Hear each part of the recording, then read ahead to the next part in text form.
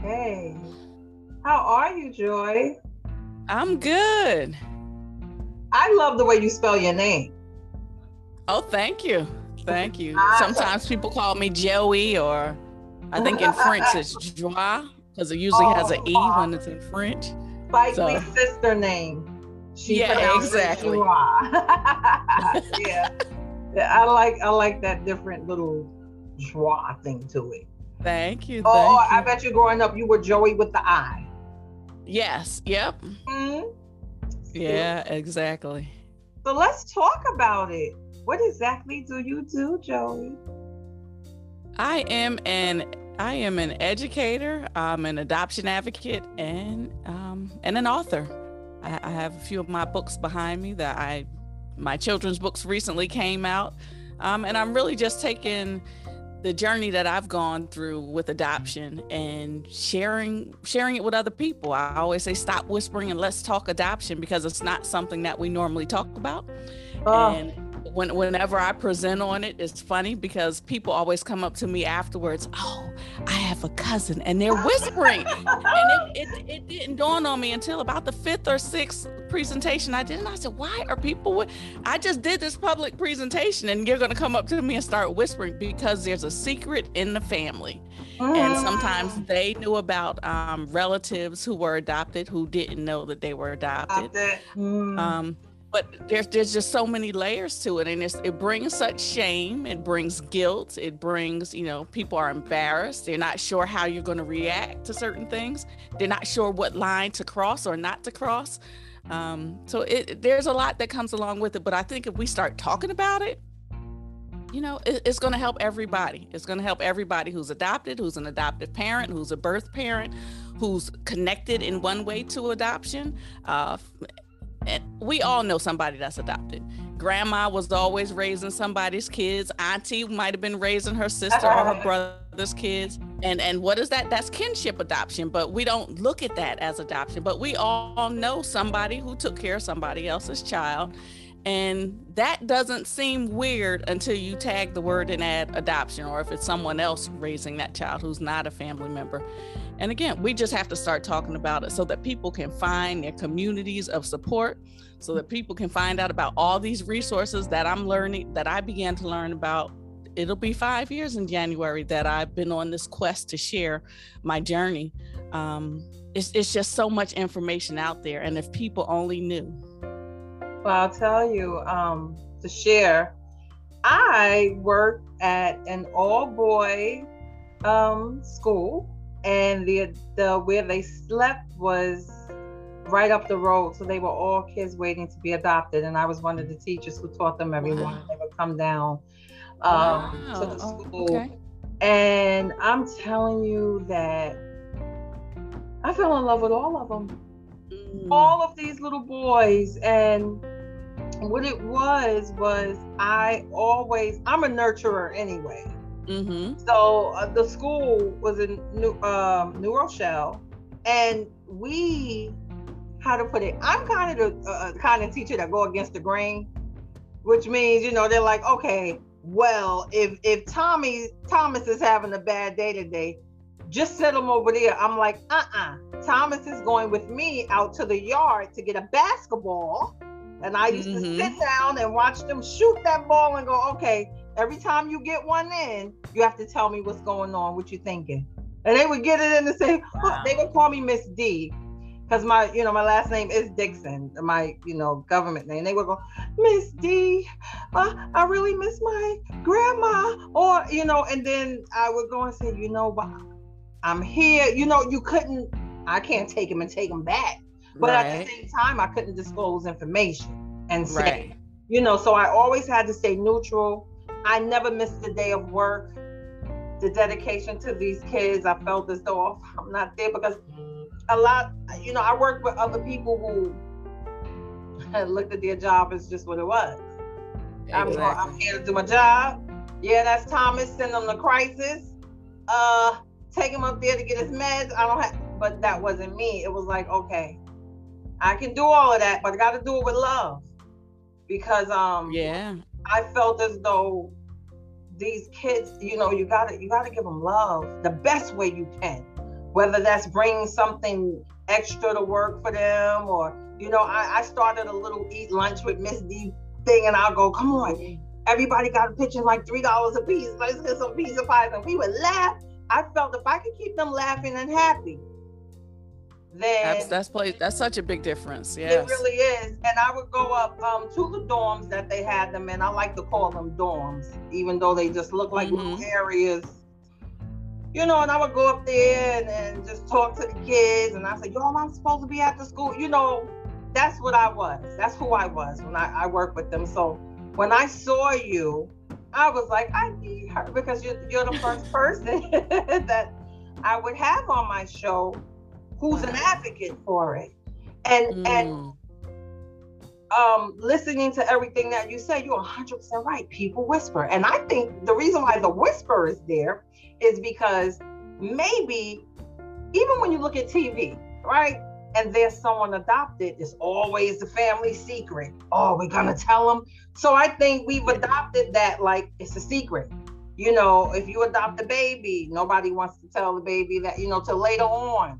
So yeah, when somebody dies. That's right. Yeah. And I want to ask you, so what led you to focusing on adoption? What was it? What was your experience? I was adopted when I was 2 months old. And I've always known. So I've known since I was about, I'd say 4 or 5 years old, before I went off to school. And it was something, it was a conversation. I just remember bedtime stories. You have your regular bedtime story, and my mom would read the books, so whatever the books were. But sometimes she always embedded in stories about my birth and about my birth mother not being able to care for me and wanting to have a family that was able to care for me, and that was them. And, she wanted the best for me. So it was always painted in a positive light. And it's something I always knew, but just not something we talked about. So it as the laws in our state in New Jersey were about to change, and this is now, I'm fast forwarding like 40 years. When I turned about 46, the laws in our state were about to change. But 10 or 15 years prior to that was all the debates going on in the news. Should adoptees have their open birth records or not? Should they be given their birth certificates or not? And then there were a lot of battles in the news, and my dad would always give me my whatever was in the newspaper, whatever the article was that they were debating about, whatever the legislation was proposing, and who was against and for it, and what their stance was on everything. So I always knew that kind of stuff was going on in the world. But it wasn't until I got older that I realized there were actual people behind the advocacy work that was being done. So as the laws were about to change in our state, my dad presented me with an article that said, you can apply for your original birth certificate. He didn't know that my mother, because my parents were divorced, he didn't know that my mother had given me the same exact article. So I had tucked it away because I already applied. I applied in November. The legislation was changing in January. And I applied, so I was just kind of waiting. I didn't realize as we got closer to January, I had found a relative a year and a half prior using DNA. I found her on Ancestry, but she and I could not figure out how we were related. So I was introduced to the family on social media and all that other stuff, but she and I had never met, and we couldn't figure out how we were related. So I told her, oh, don't worry about it. In January, I'll get my original birth certificate and we'll be able to put the pieces together. So January comes around, she's sending me a New Year's message, and she's like, do you have any news yet? I'm going, oh, wow, it is. And by that time, it was the first full week into January. I said, no, let me see what's going on. So I went and grabbed the article both my parents had given me, and then mentioned that there was going to be a celebration of the laws changing at the State House.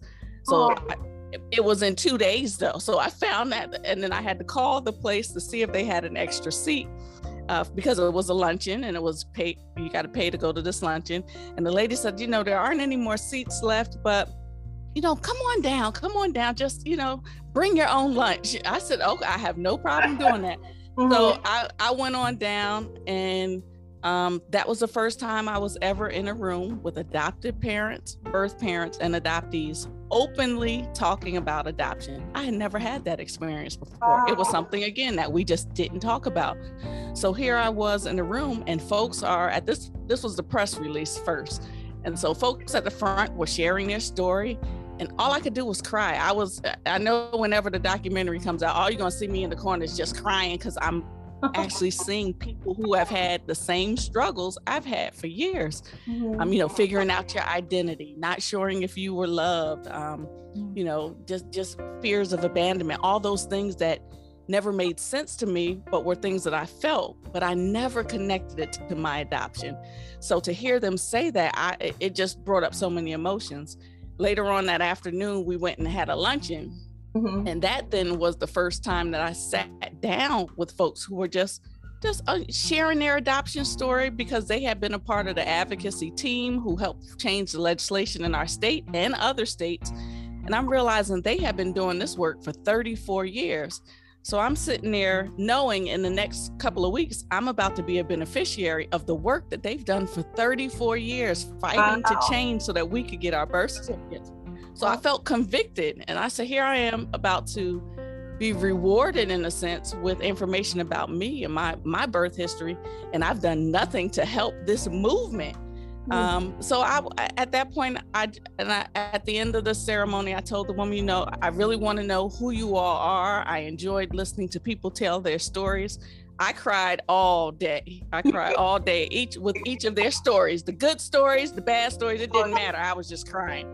And that was the first time that I shared publicly how I felt just at our dinner table about my adoption. And they just asked me the question. And at first I was like, how dare you, ask me about my adoption story. And then next thing I sat there, I was like, they just poured their hearts out, but they did it without any, it was just a regular conversation. And I said, if I'm benefiting from this and I'm finding out things that I never knew about adoption, how much could this help other people if we did that? And then being one of 4 Black people in the room, I'm looking around going, okay, it's like 70, 80 folks in here. If we don't go out and say something and start talking about this, who's going to get this information to our community? So now if I hadn't gone to that event, I would have been relying on what came out of the press releases, based on the legislation and the presentations that were given that day. So I was glad that I was there, but I was also, again, I felt convicted that I now had to pay it forward once I got myself together and going through all these experiences. I had hoped to one day be in a healing place like they were, to be able to share my stories, to let another adoptee know that, you're not crazy. You do feel different because you are different. Your fears of abandonment are connected to adoption. Some of that ties into how you act in relationships and you're trusting or not trusting people. So all the things that I struggle with started to make sense. And so that's really where it began in terms of deciding that I can't be silent. And then as an educator, being in a school, the past few years, I had been coming across young people who were adopted. And here I was, an adopted adult, afraid to tell them that I too am adopted and what I struggle with, because there was one particular young lady who didn't look like her dad and the kids were picking on her. And I had invited them over to an event at our house, and because I knew her father, and he was telling me this story, and he was heartbroken because the kids now were bothering his daughter. And when they came to the house, I pulled her to the side and told her that I was adopted. And then I took her over to meet my father. I said, so this is still my father. He loves me and I love him, but we don't look alike, and it's okay. And then now I'm telling her this, and her dad is standing there like, I didn't know you were adopted. Oh my God. So it just opened up. It was a freeing moment for me to see her light up after that. I'm like, okay, this is what I'm supposed to be doing. I'm supposed to be sharing my journey, putting aside whatever may feel like it's embarrassing, to just help somebody else. And that's really been my goal with everything, is just to share the journey. And then the flip side of that is that we have so many people who are interested in adoption. But if we can't talk about it, how are they going to know where to go? How are they going to know who to ask? I really have been interested. Sorry to cut you off. Yeah, that's fine. And one thing that's been big for me is that when I started going out and speaking, people would start asking me questions. I'm like, I don't know the answer to that. I don't know. And so I told the adoption advocates, the group, the legislative team, NJ Care, that I was working with, I said, I need to come to meetings, one, for my own support, to see how these support groups work and all that other stuff, to get to that healing place. But 2, because I want to be responsible enough to be able to not necessarily answer everybody's questions, but to be able to guide them to the right resource, because the stuff is out there, the information is out there. Well, Joy. So that's a big part of what's been going on. So, girl, now I'm waiting to find out about the birth certificate. Yeah, well, in January, that meeting was like January 9th, and I never forget it. It was a Monday, and Sunday night, I sent my boss a text message. I said, I'm not coming to work. There's an event at the State House about adoption, and I need to be there. He had no clue I was adopted, so I knew he was going to be waiting on pins and needles when I got back to work on Tuesday to see what the heck I was talking about. So I went to that event. Then after that, again, I had already applied a couple months prior. So at that point, I was just waiting to get my birth certificate in the mail. Now, the caveat is that birth parents had an option to remove their name to redact the name from the birth certificate. Right. So you didn't know when you were getting your envelope if it was going to have your birth parent's name or whether you were going to see a black line and nothing was going to be there. So when I got my envelope, it was extremely thick. And the other part with the redacting your name meant that you were going to send the medical information. So it took me hours to open the envelope because I figured if it was thick, that means she took her name off and she must have put in my medical history. Maybe she gave me that. Mm-hmm. And so once I finally opened up the envelope, I forgot I had ordered 2 copies of my documentation. So that's why the envelope was so thick. And then I found her name, and what do? I go pop it in Google. I popped it in Facebook. Up pops a picture that looks just like my adopted mother. And I was blown away. Yeah, my birth mother they look like mirror related. images. And it's not related. Wow. But now that I have seen that people have adopted children and they look just like the people, like it was meant to be. So did you reach it was meant to be, but it was designed to be. That was a practice that was done in the 1940s, 50s, 60s, 70s. Yeah, it was called matching. So they would try to take a look at the birth parent and then match them with a child that would possibly look like them looking at the birth mother. So they would look at the birth mother and then try to match her characteristics with some of the people, the family that was going to adopt this child. And the thought was that child, if it kind of looked like the adopted parents, it would be able to blend better. So the baby would be able to blend and you might not know that the child was adopted. And that was a part of that. And that. So you're getting ready to say the same thing. And it gives the parent the option whether they want to share with them whether they were adopted or not. You got it. And that's where a lot of the secrecy began as well, because now you had an option, because people would assume that that's your child. So when you look at my birth mother, my adopted mother, they do have very similar, they're the same height. You know, my adopted mother's short, so being a tall person, I always assumed my birth mother had to be tall because I was tall. And so when I met my birth mother and she stood next to, they were just like 2 little bookends on the side of me, and same complexions. What did you feel inside? Like, I want your true emotion. What did you feel like when you touched the doorknob that she was on the other side of, or when you were just close to the area when you saw her? What did that feel like? I'm a crier. All I could do was cry. And well, what happened is that I met her at her church. She wanted to give her testimony. She's a preacher. I found that out when I Googled her, that she was an associate pastor of a church. And as a preacher, what do? We give our testimony. And she didn't want to be dishonest with her congregation. So she invited me to church and my family to church. And we went, and she introduced me to herself as well as her congregation at the same time.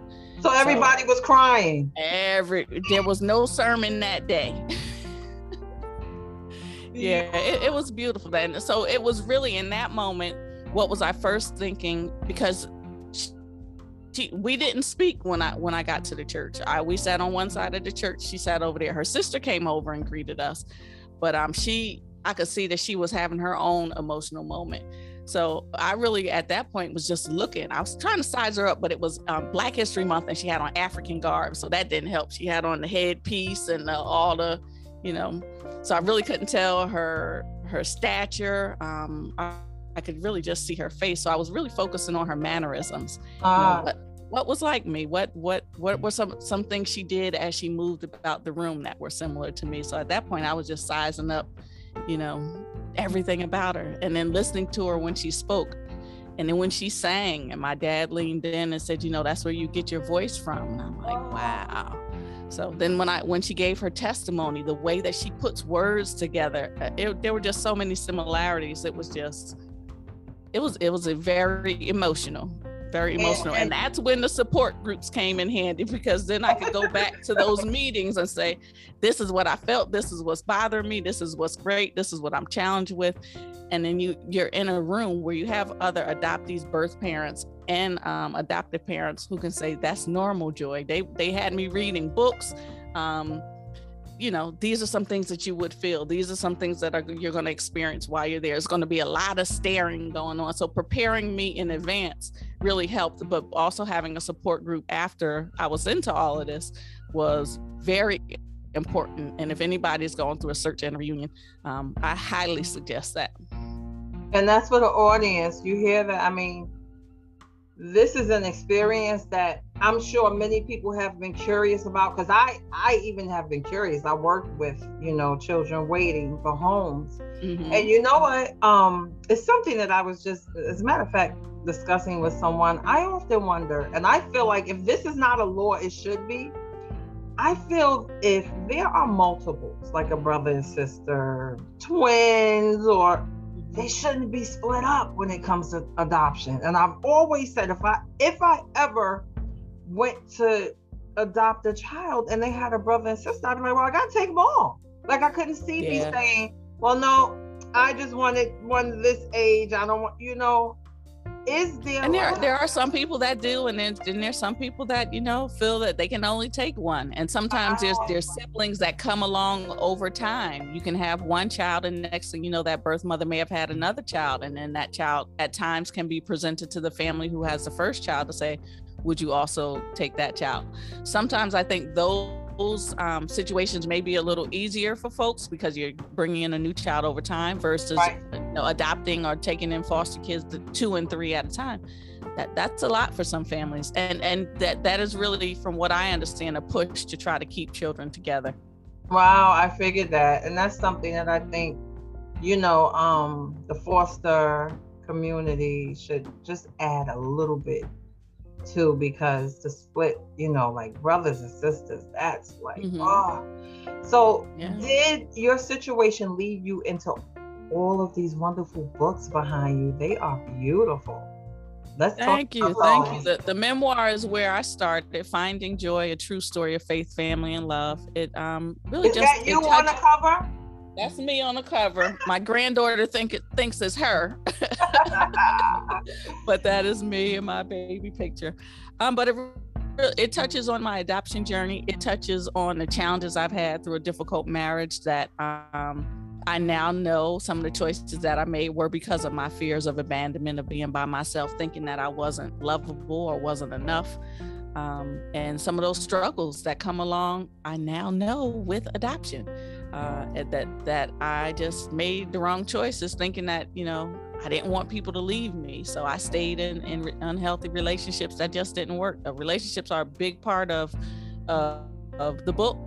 Parenting and parenting decisions are a part of the book, but it's really about my adoption journey, finding family, and then leaving that marriage, being open again to new love, and being accepting of realizing that I'm worthy, I am enough, and that I deserve better. So it's all those things along the journey that really take place in the memoir. And with the memoir, that was first, Finding Joy. Then I have Choosing Joy, and I wanted that book to introduce the word adoption to young people.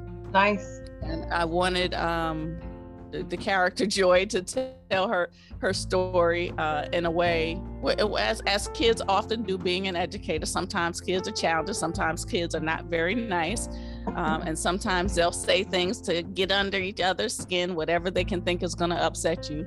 And I wanted her to go through some of those experiences, but then kind of turn the tables and realize that you can be okay saying that you're adopted and sharing your journey, because you're not going to be the only one. Wow. A lot of people are being raised by grandparents, are being raised by aunts and uncles. And that's actually the same thing. It's just no agency there. Exactly. So, Right.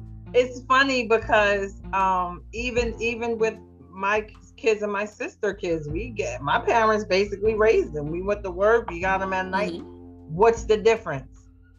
You know what I mean? Yeah. It's the same thing. And so I do understand that concept.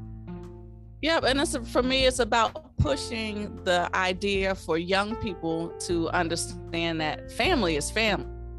How many of us have family that's not even blood related, but they're closer to you than some of the folks in your family? Yes. Exactly. Yeah. So we're quick to accept that aunt or that uncle. So, young people should understand that whoever I identify as my family, if you're my friend and you're around me, you need to accept that as my family as well, regardless of that. There is no, family dynamics have just changed. Yes, and as they're changing over time, being more accepting of that. It is what it is. And we talk about everything else under the sun. Let's start talking about adoption, because if we start talking about it with our young people, it kind of opens the door up for the older folks to start being a bit more comfortable. Yeah. But we have a long ways to go. And the third book was Singing with Joy. Yeah. The third book was Singing with Joy.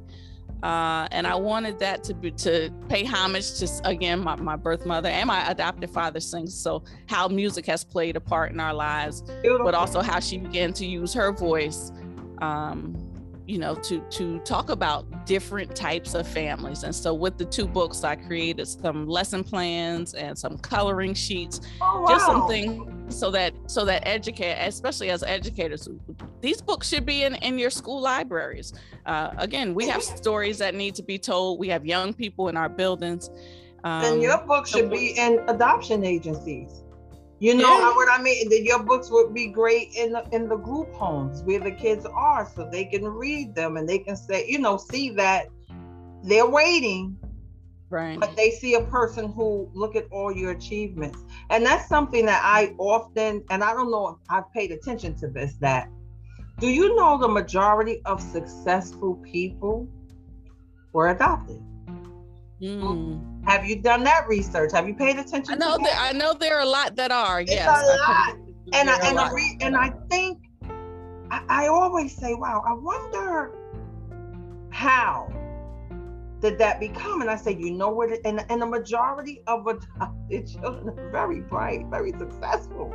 That's that part. It's and kids need to understand that it's not the end of your. It's not the end of the world. It is very tough, and it's even tougher when you're talking about foster homes and groups homes and things of that nature. But there are a number of people, like you said, who've made a success and continue to move on in life. Yeah, and that maybe it would be nice, but and a lot of people do talk about it. They talk about it. A lot of celebrities, actors, singers, and it would be nice, for these kids to see that. Oh, wow, you know what I mean? Yeah. Because just like you said, it's a hush. Yeah. And the other side is a lot of the work that I do is with adoptive parents as well, because there's some things that they're not really sure how to ask, what their child may be thinking. So a lot of the volunteer work I do is with adoptive parents. And I've been an open book. I go to, we have Adoption and Foster 101 classes quarterly for people who are interested in adopting. And just being there as a voice to share. There's going to be ups and downs with adoption.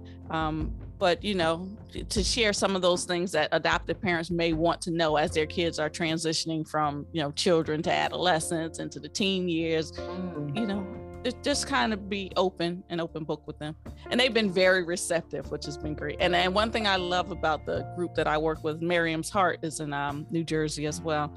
They're honest. It's not a piece of cake. It does take work.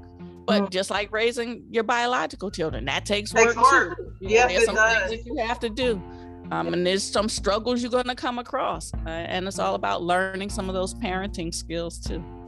So after you Singing Joy, which book came next? Or was it? Those are the three. The others Okay. behind me are just some of the resources that I use. There's a book called Adoption Reunions. That was a book that was recommended to me by actually the legislative lead in the state of New Jersey. She said, here, I want you to read this before your reunion.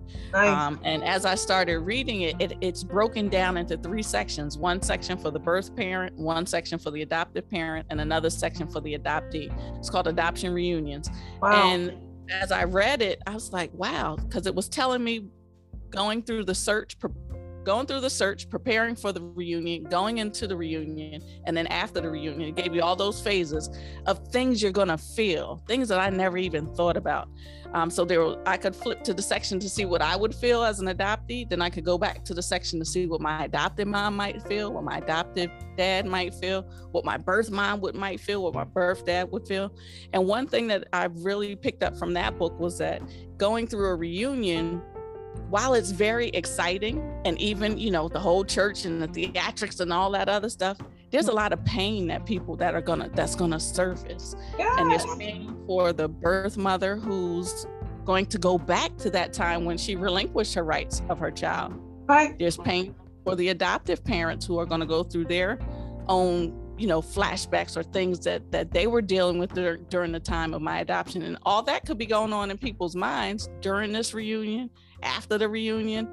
But just being mindful as an adoptee that although everybody was a part of this for me, but that I had to be cognizant of their feelings going through all that. Right. That I just couldn't think about just me, but I also had to be mindful of the place that everybody else was in. So as I flipped through that and I saw that it had 3 separate chapters for everybody, the educator Emmy said, send that book to everybody. So I sent it all to all of them and gave them all their own copy. I said, you know, you don't have to read it from front to back, but if you would, before our reunion, flip through and just find something, land on it, and give it some thought, read it through. And they all did, so I was very happy with that. So when I did meet, go ahead. When I did meet my birth mother, again, that was in her church. That was in February. Again, the legislation celebration was early January. I got my original birth certificate late January. Mid-February was my first support group meeting, and the very next day was when I met my birth mother in church. A month after that was when I met my birth father at my adopted father's house. My oldest daughter coordinated this family game night, and so we had games. We had all kinds of getting to know you games, invited some close family and friends, and just spent the time not only getting to know them, but having them get to know the people who've been around and a part of my life. Wow, really nice. Do you have any website, like a website you can share? Yeah, my website is Finding Joi, and that's Joy with an I, findingjoy.us. And I say I use US because adoption involves all of us. Nice. So findingjoy.us, and I'm on all social media as Finding Joi Renee, ReJoiRenee. And you will also find her on mohanilove.com along with this interview, her information. If you forget, you go, let me just go there. Yeah. And let's talk about it. Talk about it when it comes to things like adoption. It's something people don't think about when it's not their experience. Even if they hear it happen to somebody, it's like, oh, I'm sorry, or I'm happy that whatever, but you don't think about it anymore. And maybe if we all try to be mindful and give it a thought, we can build this up so it's not a secret. Right. No, it goes back to that hush. Anything you gotta hush is stuff you're hiding. You know, what Joy's telling everybody now is that you don't have to hide that. Let's talk about it. Let's talk about it. Yeah. Thank you so much for being on my show, Joi. Thank you. It was a joy. Thank you for having me. Enjoy your night. All right, you too. Bye. Bye.